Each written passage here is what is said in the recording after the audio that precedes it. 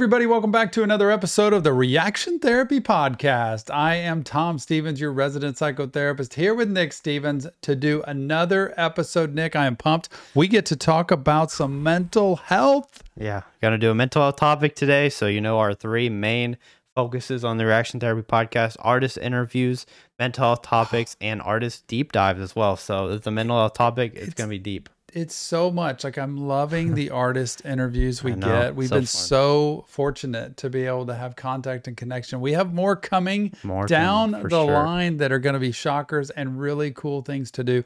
But between the artist interviews and then doing kind of our own research into documentaries and deep dives into artists and the mental health topics, it's like there's not enough time. There isn't enough time. We could put out a podcast every day with how much content we're trying to do. So can't get to everything, but we're gonna try. Give us your comments and tell us what you want to see on this podcast, because we would love your opinion. This actually is kind of something that a lot of people have wanted us to talk about today. So definitely we listen to you, and we're going to do whatever you want for this podcast. So a mental health deep dive today. If you want to know how to recognize, how to notice, how to fix potentially issues you've got with relationships or life or jobs or finances or mental health, this is the show for you. This is a show for you. So today, like you said, mental health deep dive. Is there anything else you want to talk about before we just dive in? I'm ready to dive in. You're okay. We're ready. We got a lot packed into this. We're skipping the intro. We're going right into the topic of the day. Today's topic of the day, mental health deep dive. We're going over the big three. I think that's probably what we're going to title this. But the big three, with anxiety, depression, and trauma, the three things that I think the most people in today's world are dealing with. There's a lot of different things going around the world right now that people are dealing with these things, and we get questions all the time from y'all, from other people, that I'm sure you in your office as well, with a lot of people just dealing with these things. And how do I get better from this? How do I become less anxious? What do I do about this trauma? So we're going to try to dive into this, and you're going to have to give a lot of advice, and I'll give whatever advice I can do. Yeah, your job is to ask the key questions, to prompt me to talk about them, right? So I don't have statistics on the biggest mental health issues or disorders or topics that are out there, but I'll tell you the big three that I know every day in my office. See, I feel a lot more comfortable in my office because I'm working with people. I get questions and comments all the time on Instagram, on YouTube, through email, calls to my office, honestly, from people who are really struggling in life. And I can't always give information. This is our chance to do that. This is our outlet. The biggest three things that I see happening in the world, mental health wise, have to do with depression, anxiety, and trauma. So those are big umbrella terms, but they are different and they affect people differently. And some people can have a mixing of all three. Yeah. Like you can have anxiety and depression because of a trauma, and so you want to be able to look at each of these separately today so you can see what the difference is between depression, anxiety, and trauma.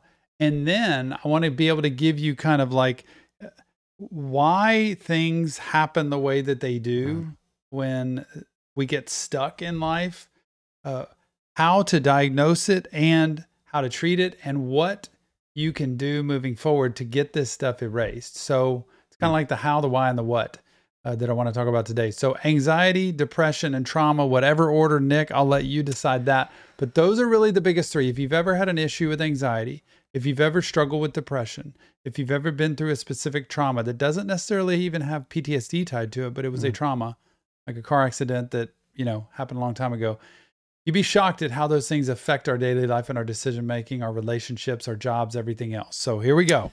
All right. We're going to start with anxiety. I feel like we're going to go in alphabetical order too, because I feel like starting with anxiety is kind of the best place to start, because I feel like it's hard to have depression or trauma without some anxiety. I feel like everybody has anxiety to an extent.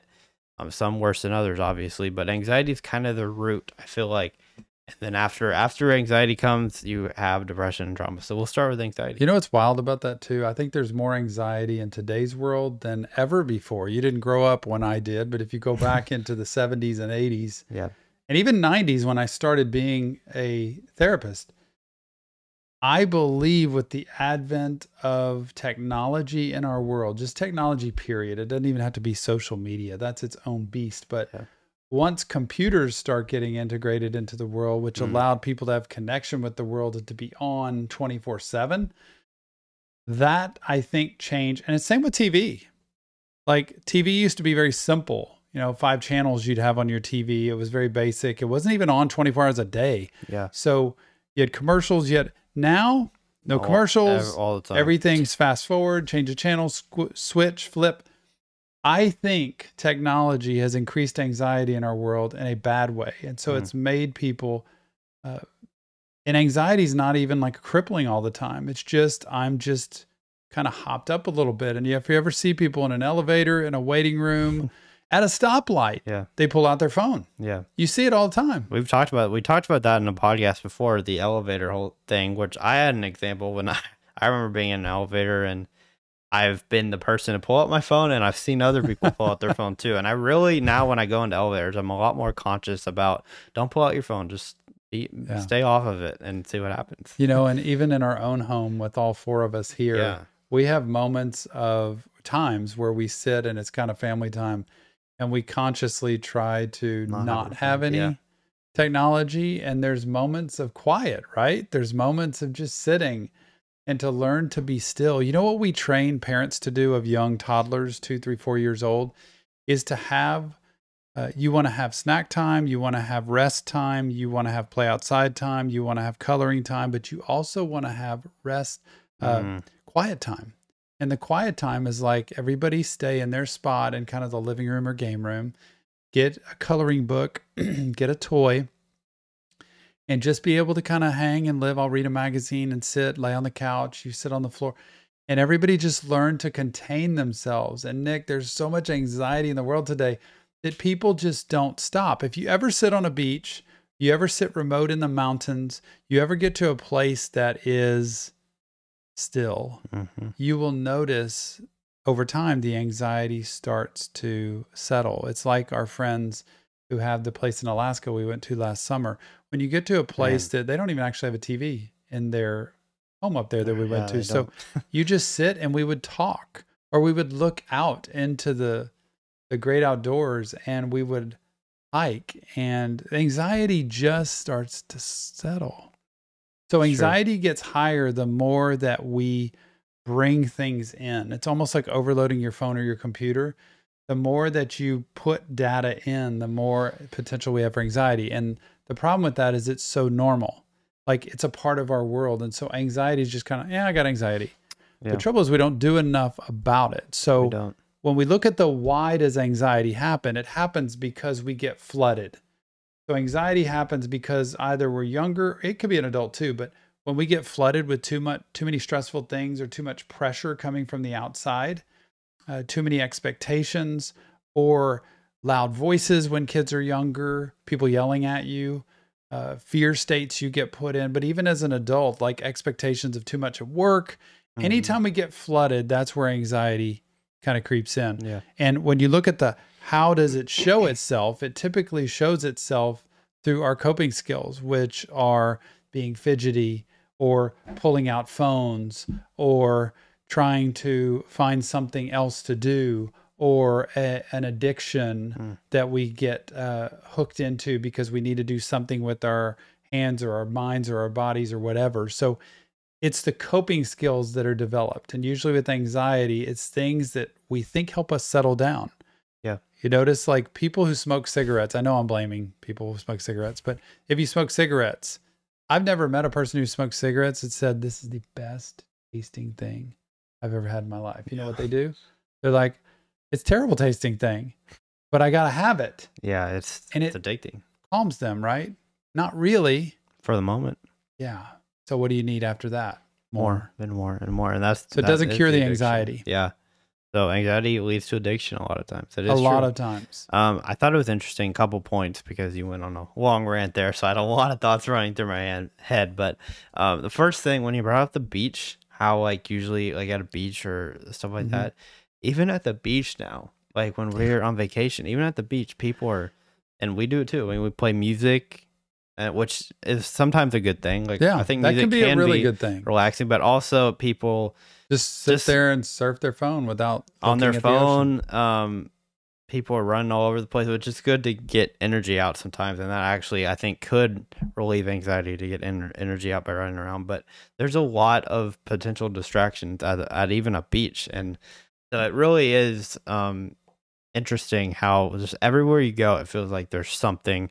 When we went to Alaska this summer, though, it really was a time where I'm like, man, this is like somewhere where I've never been before, Yeah. where there's like just no TVs in the house at all. There's nature. We hardly saw anybody unless we like went and drove out somewhere. But if we were Mhm. just around the house, I mean, no real Yeah. neighbors nearby. Like it was crazy to I see would that, wake up in and the morning, that I'd was sit awesome. on their patio, look out over the water and the lake that was out there and just sit and listen to the birds and look at the trees. We'd go That's on awesome. hikes, we'd go fishing, we'd go paddle boarding, we would sit on a pier and fish and talk to Hmm. each other. Uh, we do so many things that were just regular life. You know, the one time recently in the last few years that I felt like back to normal was when we had the freeze here in Texas. That for two straight Man, that 48 was hours, I tough. think we had no power and it was about 20 degrees or less. And in our house, I think it was 45 degrees in our house. And I had to turn the stove on to get some heat because we had no electricity or anything. You know, all we could do was sit bundled up in our coats. You were at school, but we could sit bundled up in our coats and play games or talk to each other. And we did that. And it was the simplest life you've ever imagined. And stress was gone because you couldn't connect to anybody. I don't Yeah, know if you you had that at couldn't school. leave.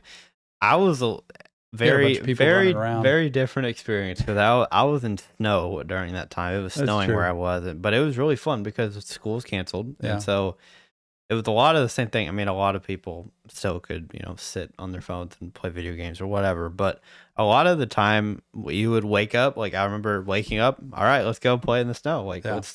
let's go. There was a big hill on my campus that people would go to the top of and then slide down on Yeah. like pieces of cardboard or whatever we would Mhm. slide down on. Snowball fight, like that was a Yeah. time where there were moments for sure where there was vegetation and not much movement, but Yeah. there's a lot of times where it was really fun. So Yeah. that's the healthy way I feel like to combat anxiety is to get your energy out, to have fun, put your phone away, put electronics away, and Mhm. actually talk to people Yeah. like in real life. Yeah. That's kind of the what piece. So the why piece in anxiety, why it happens, because we get flooded. Just remember that the basics. If you're ever feeling anxious, just think what's flooding me? What is pressing in on me and pouring into me that I can't cope with? And then the how that I talk about is how does it manifest itself is typically in our coping skills. So you look at how am I dealing with my anxiety? Am I oversleeping? Am I overeating? Am I into some kind of addictive state or compulsive state? Am I fidgety with things? Am I restless? Has my sleep pattern gotten off? There's all kinds of things with the how. It usually is our coping skills. And then the what do we do about it? Nick was talking about you go back to basics. We talk about it. Balance keeps me stable. The basics of eating, sleep, and exercise movement. You go back to basics. Like he said, you simplify life. Don't put as many things in your schedule. Don't fill as much in on your day. Go for a walk. Sit and try to read a book. A great man in my life once told me, when I feel stressed out, I get in the longest line at the store. Mm. I don't cut through parking lots to try to get a shortcut to get through a stoplight because it's backed up. Man, He if everybody done purposely that. slows himself down Hmm. because it makes you breathe a little bit. But just like Nick said, go back to basics. Yeah, I feel like everybody, like you were mentioning, like everybody tries to find the shortest line. They try to cut Yeah. corners. And I mean, I feel like that is a big reason why anxiety is so big is because everybody now in the world is like, it's the quickest direction possible and it's very fast. Like, I feel like whenever like we drive out somewhere and we're in a store or we're in a restaurant, everything is like super fast. And it's like, just everybody calm down. Like, Slow down. like, why are we moving so fast? Like, and I feel like it's because there's only a certain amount of time in a day. We want to get as much done each day as we can to feel productive. But that just makes us more anxious. What about people? I wanted to ask this before we go on to depression, but what about people who would say, like, my work, like my job is like so like I need to be there all the time, and I feel like there's no time to just sit and relax and read a book. Like, it's a great point. What about people like that? Because there are a lot of people that work a lot. That's a really good point, that people will say, I am stuck in this situation. I'm dealing with a teenager that's struggling with this. I'm dealing with, a job situation that's that, or a living situation that's that, or a marriage that's this, family that's that.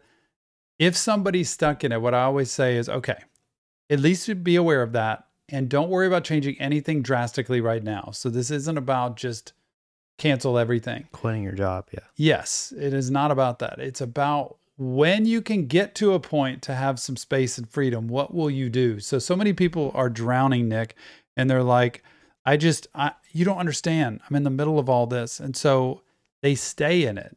Yeah. But if you can plan, if you're broke right now and have no money, but if you can dream, plan, and look forward into the future at a time where you could save just a little bit of money, you have to be prepared for when that happens. So I always tell people in that spot, okay, then leave it as it is right now and tell me two things. Number one, when you can get to a place to have some freedom, what are you going to do about it? And we'll talk through that, like your daily habits, how you can have some breaks in the day with your job, how you can create better boundaries and communication skills.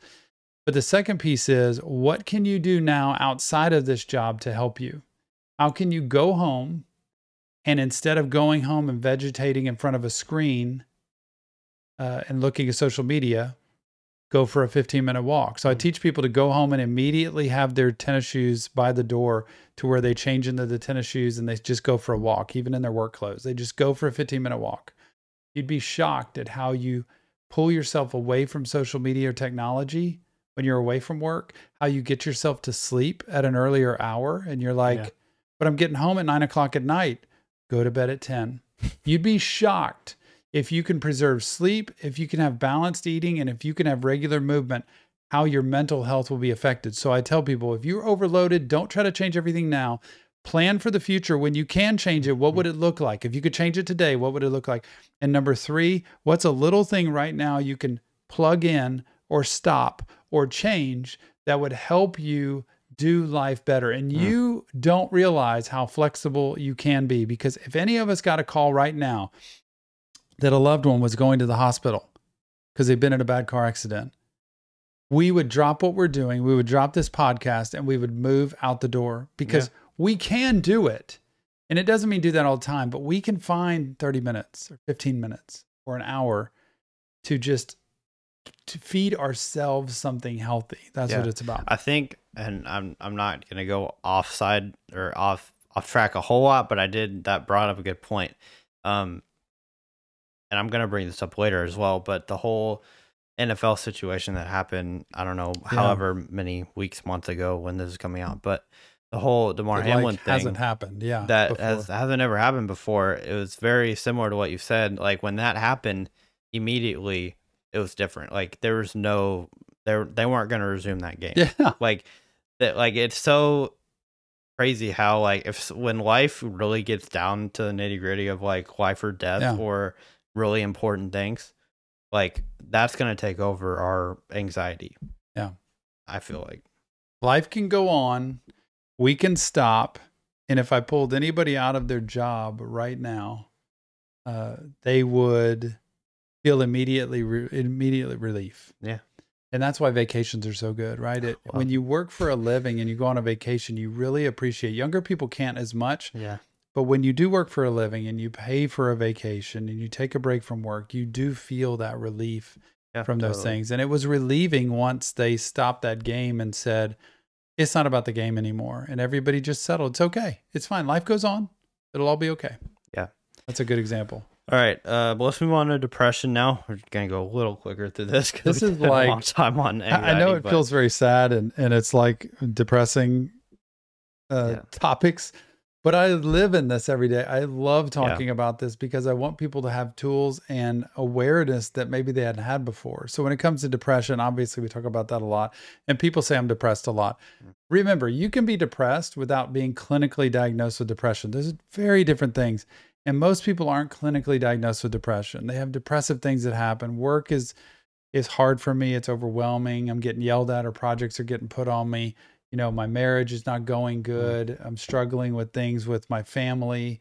I have financial issues and I feel like I just can't get, up and out of it. And so I feel like I grew up getting mistreated or getting abused or getting harmed. People tell me stories about all of this, and it creates depression. So depression comes in when that cloud, you remember the first thing with anxiety, we talked about things just kind of pressing in on you and flooding you. The depression is kind of the cloud thing where it just keeps raining, and emotionally it keeps raining. Like things keep happening that say you're not good enough, you don't deserve it, it'll always be this way. Those kind of belief systems in our mind that usually come from earlier in life. Depression isn't typically something that just all of a sudden pops in on a 30-year-old when it was never there before. It can, because of a death, because of a traumatic situation like losing a job, because of a breakup that happens. But typically, everybody's experienced depression at some point in their life. The key there is to notice, what is the cloud over my head? Like, what is it steadily that's happening? And the way to do that is ask yourself, what belief do I have about myself or life right now that I'm not paying attention to? I'm not good enough. I'm not going to make it. It will always be this way. I'll always be alone. I'm not strong enough to get out of it. You notice how those aren't feelings, those are beliefs. Beliefs are, that is truth. Yeah. Feelings are, I'm sad, I'm lonely, I'm miserable. But the brain actually has beliefs in it that create the depression. So when we believe it's always going to be this way, I don't deserve it, I'm not good enough, I'm going to be alone, that kind of thing, it manifests in life. So why does it happen? Usually because of the cloud over our head. The cloud over our head is an experience or a situation or a relationship or an event that's happened that has stayed over our head repeatedly. Like you could be treated one way as a child and now have a spouse or a boss or a coworker that treats you the same way, and that cloud could stay with you. So ask yourself what the cloud is. That's the why does it happen? Because of the cloud. Then there's the how. How does it show itself? And you could probably feed into some of this just with friends you've known and situations you've been in. Yeah. The how is usually in your behavior, which usually is what? Isolation. It's not usually happy, joyful. You can see depressed people that are happy. Think of like Robin Williams, a comedian who was so funny to so many people, but you don't see him behind the scenes, right? He wasn't acting that way at home all the time. But go ahead. I don't know. I feel like the biggest thing with friends I've had and people I've seen, that when they are really depressed, they isolate themselves. That's the biggest thing I've seen. And I'm sure there's more to that, but usually when you're depressed, you don't really want to be around anybody because you just feel like they're going to tear you down. Because depressed people usually don't have a very good image of themselves. And so they'll isolate themselves and say, I'm the only person that I can be around right now. I don't even want to have the chance to have somebody make fun of me. Well, and let's do the flip side of that. You can feel very self-conscious, like you said, and you can also tell yourself, what does it matter anyway? Like nothing I go do is going to make me happier. Like, so why go out to a game or an event or to a social thing? Because it's not going to do any good. Yeah. So you do have the self-conscious, like everybody sees me and how terrible I am, or how, nobody wants to be with me. Those self-defeating things. And then you also have the, people invite you to something. It's like, I'm not going to do any good. Like, why would I go to that? Yeah. But it all, I think, leads back to like not wanting to be around people. Yeah. And which is not a good place to be. Actually makes depression worse. Makes it worse. Yeah. Yeah. You ever talk to people, like when I talk to people dealing with depression and say they drink alcohol as well. Let's just take alcohol, because alcohol is a depressant. Okay. So it is actually a thing that will depress your system, but people will still be depressed and want to go drink because temporarily it alleviates Yeah. And that's the same But it's a thing, the depressant. addiction thing, like with anxiety, depression, the same way. When you get depressed, addiction is a big thing because you feel like that thing is not, it can be a person, I guess, in some instances, but a lot Yeah. of times it's a substance that you have, which can't talk back to you. It's Hmm. just for you. Yeah. And It's the ultimate best friend. that can be food, that can be drugs, that can be alcohol, that can be a lot of things. And most of So, the time, it's because they want to feel better. It yeah. is the thing I think that will help me. It can be any of those substances or any of those things or any of those behaviors. And we think that makes us feel better. It can be even be the extreme of exercise. People can be addicted to True. exercising. Yeah. And they put everything else in their life aside to make sure they exercise, and they have to do it more and more and more and more. And they actually don't feel good enough about themselves unless they do. So when these addictive coping skills come in, like that's how they show themselves in isolating, in irritability, in retreating from life. It's very rare that it shows itself in happiness. Yeah. So you'll see people isolating, or you'll see them more down. You'll see them disconnecting and detaching more, which is really hard to pull them out of. Yeah. And then obviously the what do we do about that kind of thing? It's to manage your coping skills again. Like, how am I coping with my depression? What am I doing to feed the depression? And if it's any kind of addictive, compulsive behavior, it's almost always temporary. Like it'll last for a little bit, and then tomorrow you're going to need it again. Yeah, true. One thing I'm going to say, which I don't want to be controversial. This is my opinion. Y'all believe what you want to believe. But in my experience with people I've known, myself, different things, I've seen a lot of people that deal with depression. Most of the time, they don't have any faith in anything. They usually they care about what other people think. And for me and my belief system, I believe that having a faith in a higher power, higher being, God, whatever you want to say, is really important, because a lot of times in that instance, it doesn't matter what other people think. Like, it's you and the higher power. That's in my opinion, and like I said, I'm not pushing that on anybody. That's just, and my experience, my opinion. That is so important. I just wanted to make sure I said that. Well, the go-to, a therapist would say, myself, when I'm with people, because I see people like typically once a week, right? When they're not with me, what do they lean on? And so I'm not always there with them. I see them once a week. We can message back and forth, but I'm not there with them. And so many people come into my office who are depressed. They do lean on me and our relationship and what I offer to them as a source of inspiration and strength. That's good. 12-step programs are that way. You lean on that program as a source of strength. And I think what Nick's saying is, if you don't have anything outside of yourself that you lean on, that you really have full faith in, especially when it comes to God, then you are ultimately just here alone on your by yourself. And if you lean on other people as your source of strength, eventually they're going to let you down, because they're human. Like, we're human people. You lean on me, I'm going to let you down. I'm not going to be there when you need me at some point. I'm going to say something that might be offended. You might be offended by, and I don't mean to, but we're human.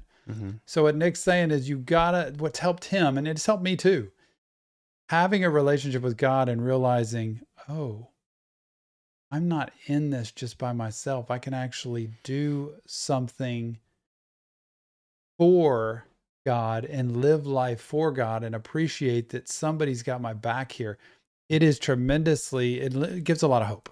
Yeah. So it's very hard, but if you are struggling, you find strength wherever you get it, whether it's a 12-step meeting, whether it's therapy, whether it's a support group, whether it's friends, whether it's family, it can be anywhere. It can be in podcast, but you find strength somewhere else and guidance somewhere else. Otherwise, the coping skill. How many artists have we listened to who have talked about climbing to the top and meeting their dreams only to be completely miserable? A lot.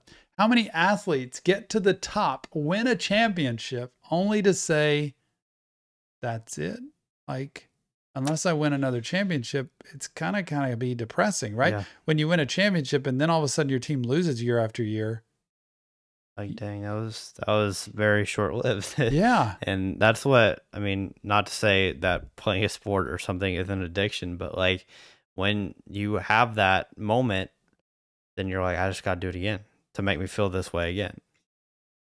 Artists have talked a lot about that. NF's talked about being at the top, having a #1 hit and being totally depressed. The Suicide Boys have talked about, the opposite way of like doing year after year of music and never getting recognized or the attention or having it heard the way they wanted it to, ready to just end it all and be done with it because they just felt like it wasn't worth it. So we've seen both ends of the spectrum, but all of them lead and come from depression. And the depression is, oh, I was looking to this thing for my source. It doesn't satisfy you. Which was the success, which was the fame, which was the attention. And when any of them say, oh, no, it's about how I live life, whether I'm a quality human being, whether I have relationships with people, whether I find joy, then all of a sudden they do. So the what there is measuring your coping skills, measuring your relationships with people in life, and whether or not you're trying to live life with a purpose rather than just to be fed something. Depression's tough because it can stay for a while, and you have to, the key to getting out of depression is activity. And that doesn't mean going on a walk is going to fix depression, but it is going to help the symptoms so that you can be more clear-minded. So the key to getting out of depression is movement, activity, and a plan, a strategy moving forward, not sitting still. And other people are huge. Relationships. They're massive, and trying to cure any kind of addiction or mental health issue, relationships are huge, and not toxic ones either. Right. I'll make that clear. But how much of the time do we talk to people with reaction therapy and it's like, wow, I feel better talking to so many people. It's so much fun. It makes my life better. But when we're depressed, it's like we just go away. Yeah. And we hide. True. All right. Last one, trauma. Man. Very tough. Trauma is very tough as well. Trauma, which can come in many buckets. Y'all have to remember this. We used to think of trauma as like a plane crash scenario, right? A horrific event that's happened, which it can be. But traumas are on a spectrum. Like traumas go all the way from, somebody yelled at me in a restaurant to I got in a car accident to I saw the football thing you talked about where the guy gets injured on TV and I'm not even a part of it. Or 9/11, the September 11th, 2001, to watch those planes crash into a building and watch people die. You can watch events, school shootings, you can watch these events and it's like, it jars your system. Now, a trauma doesn't mean PTSD. A trauma could be, I was in a car accident, but I'm driving my car again. Yeah. It's just that I'm a little bit more careful right now. Or when I go through that intersection where the accident happened, I kind of, I tense up a little bit. Those don't mean full-blown PTSD. Like somebody goes to the Middle East and fights in a war and they see people die right in front of them and they come back and they're always afraid. They hear a helicopter above or a car backfire and they're thinking they're back in the Middle East. It doesn't always have to be that. So it's on a spectrum, and the typical why that they happen is because there is a jarring incident that changes their life. A trauma can be you found out your parents are getting a divorce. A trauma can be somebody abused you. A trauma can be somebody held you up at gunpoint. A trauma can be a car accident. A trauma can be, all of a sudden losing your job. So there could be a ton of different things, but on that spectrum, you have to know, when did this happen? Do you ever drive your car and it goes out of alignment, and you don't know your car is actually out of alignment until you drive fast enough, like on a freeway, to feel it pull. And most of the time that car went out of alignment because of a bump somewhere that maybe you didn't even notice. And you've been months driving this car and now all of a sudden realize, you know what it does? It wears the tires out. And then you have to replace the tires way sooner than normal. So that trauma can be like a car going out of alignment. It still drives, it's fine. But it's not like a car crash where all of a sudden your car now won't drive unless it's a big trauma. Okay. So there's big T trauma and little T trauma. And the big ones are where your car is totaled now and you're going to have to get a new car. The little T's are like, it's still drivable, but you feel the pulling and it's like, this doesn't feel right. Like I can't let go of the steering wheel. So traumas like that, that's the why they happen. And then the how they show themselves, it's, again, you talk about coping skills, but it is in how we avoid situations that trauma started from. If it's in a relationship, we avoid relationship. If it's in a car accident, we avoid that place where we were in that accident. Yeah. If it's somebody yelling at us, we avoid getting in a situation where somebody's going to yell at us anymore.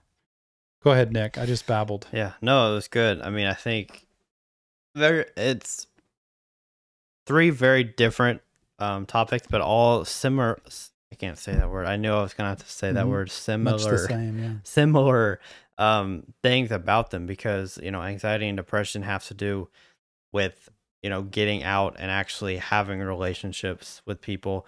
Trauma is not avoiding those things, because I feel like if you do avoid those things, and not saying like you want, if you saw someone get shot, you don't want to purposely go to see somebody get shot. Like, it's not about that, but it's about being in those situations and knowing that it's not going to happen like that all the time. Like, that was maybe a one-time thing, and it's not like it's going to happen. I don't know. Maybe I'm off on that. And most of the time we can't do that ourselves. Yeah. Tell ourselves that, because remember, the brain, it is very clever. It's very smart. So when we experience a trauma like that, our brain says, remember, difference from feelings and belief. It says, I'm going to die. I am in danger. This is going to happen again. Notice those are beliefs. So if it's in there, it's very hard to say, it's not going to happen. It's not going to happen. Because your brain's already saying, you don't get it, dude. It's going to happen again. You're going to die. You're going to be in a dangerous situation. And you have to be able to get professional help for this. This is when traumas happen. It doesn't mean because you're in a car accident, you need therapy.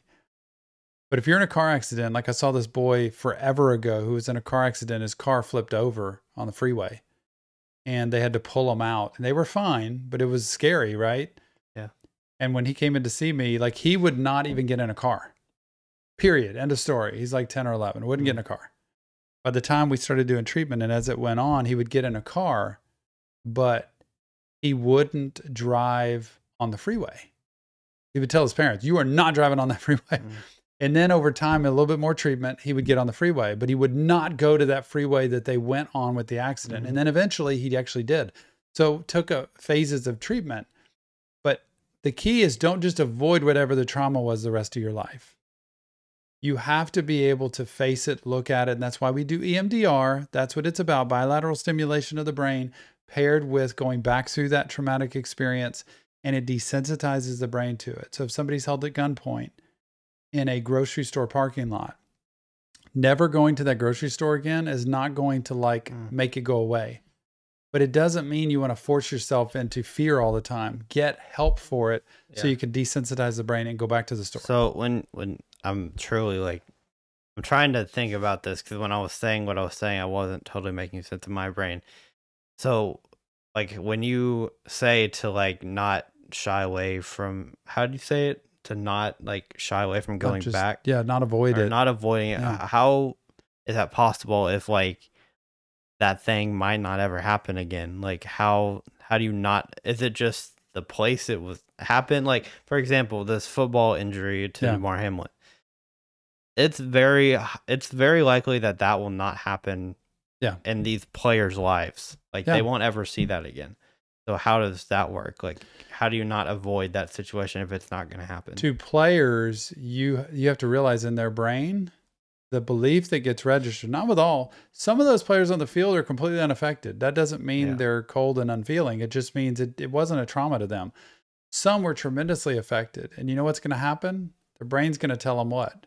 It is going to happen again. I am in danger. What if I get hit like that? What if I hit somebody like that?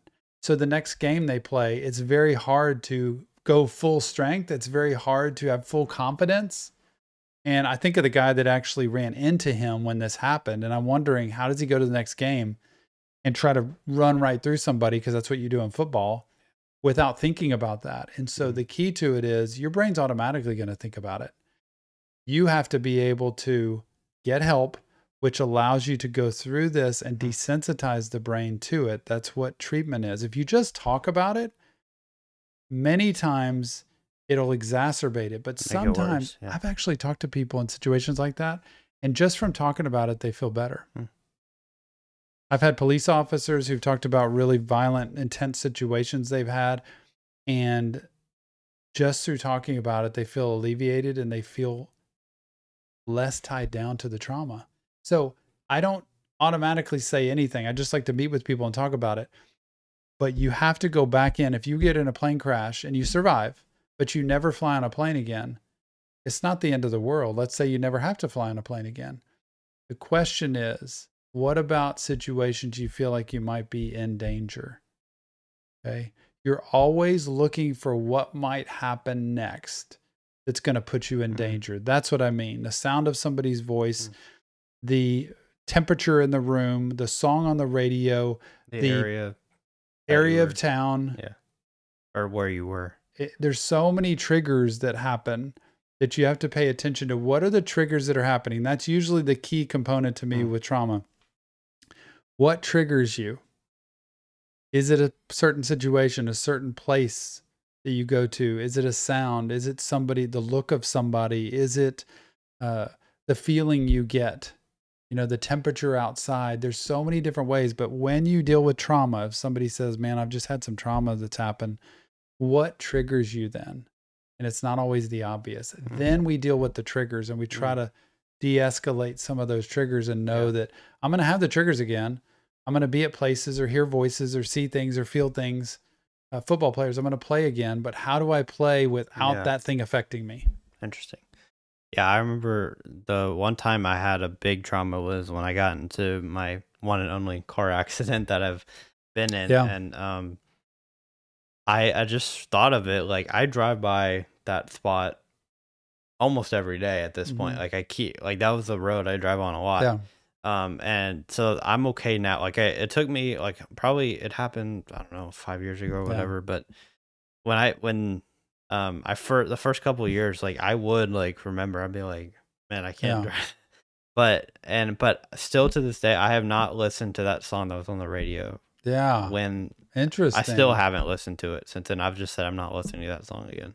Isn't that interesting? I mean, I don't know if that's learning a lesson here today. So like, I don't know if that's really the trauma or if it's just like I don't want to listen to that song because it might make me think. Yeah. I don't know. But the fact that I can drive through that intersection means I feel like I'm okay. Yeah. But it's just weird. I just thought about that. Yeah. Still haven't. I don't even remember what the song was, to be honest. That's very interesting. Yeah. So it's similar to me working with a gymnast. I've worked with a lot of high-level athletes. So I had this gymnast who was tumbling in the gym and tumbling backwards several times, and actually not a baby, but a toddler, like a 2-year-old or something, 1-year-old. I think it was a 1-year-old, was crawling out there on the mat, and the gymnast hit the baby. Baby's fine. It was okay. It wasn't the end of the world. The tumbler just fell over and the baby started crying and they took the baby off. Baby was fine. This gymnast couldn't do gym anymore. Couldn't do gymnastics. And so they came to me, and even though everybody's out of the gym, there's nobody else here. When she would try to tumble backwards, she couldn't do it because the belief system says, I'm going to hit a baby again, or I'm going to do something. It's kind of like you with that song. If you heard that song again, you're going to be right back in that accident. Even though you know you're not, you could sit here and I could play the song. Yeah. It would still bring the feelings back of that incident, and that's what you want to avoid. So that's why people have coping skills with trauma of addiction, again, that feed into this. You've got relationship issues that feed into this we talked about. You've got your professional life that you feed into. Like, where are you at where you want to be in life professionally or not? And sometimes we stunt ourselves to keep ourselves from getting there. All right. So this next topic, I just want to let everybody know, will be on the extra episode. I just realized time is awesome. Oh, yes. So this little extra episode that's going to happen in a few seconds. Go over, make sure you go to subscribe on Patreon or to the YouTube members to see this extra episode that comes out every Monday. So I'm gonna cut. You all will see the cut, but so this extra part will be on the extra episode. All right, let's do a recap of all three. I don't know why I'm starting. Anxiety, depression, and trauma. Let's just do a recap. Anxiety is when there is stuff pressing in on you, that there's too much data coming that you can't process it. It's like your phone that's on overload, right? There's just too much coming at you and you're overstimulated and you can't handle it. And typically that manifests itself through coping skills that we try to get ourselves to calm down, but they really don't. They're just short-lived, okay? what to do about them. You got to get professional help in all these things. But depression usually is the cloud that's over your head that kind of follows you situation after situation. It's like things keep knocking me down, like the waves in the ocean. If you ever get knocked down in the ocean and you get up and another wave comes and knocks you down and another wave, it's like that. It just keeps hitting me and the cloud keeps covering me. It's like a rainy day every day. Yeah. And it's like a weighted backpack that you're wearing. It's just heavy. I don't have the energy to get out and do. It makes us isolate. And the key to depression is getting out amongst people. And then lastly, the trauma is like a shock. It's like a taser, right? It hits your system instantly and it throws everything off to where you're always looking for when the next trauma is going to happen. So you're on hyper alert state and you have to be able to get help for that, especially EMDR.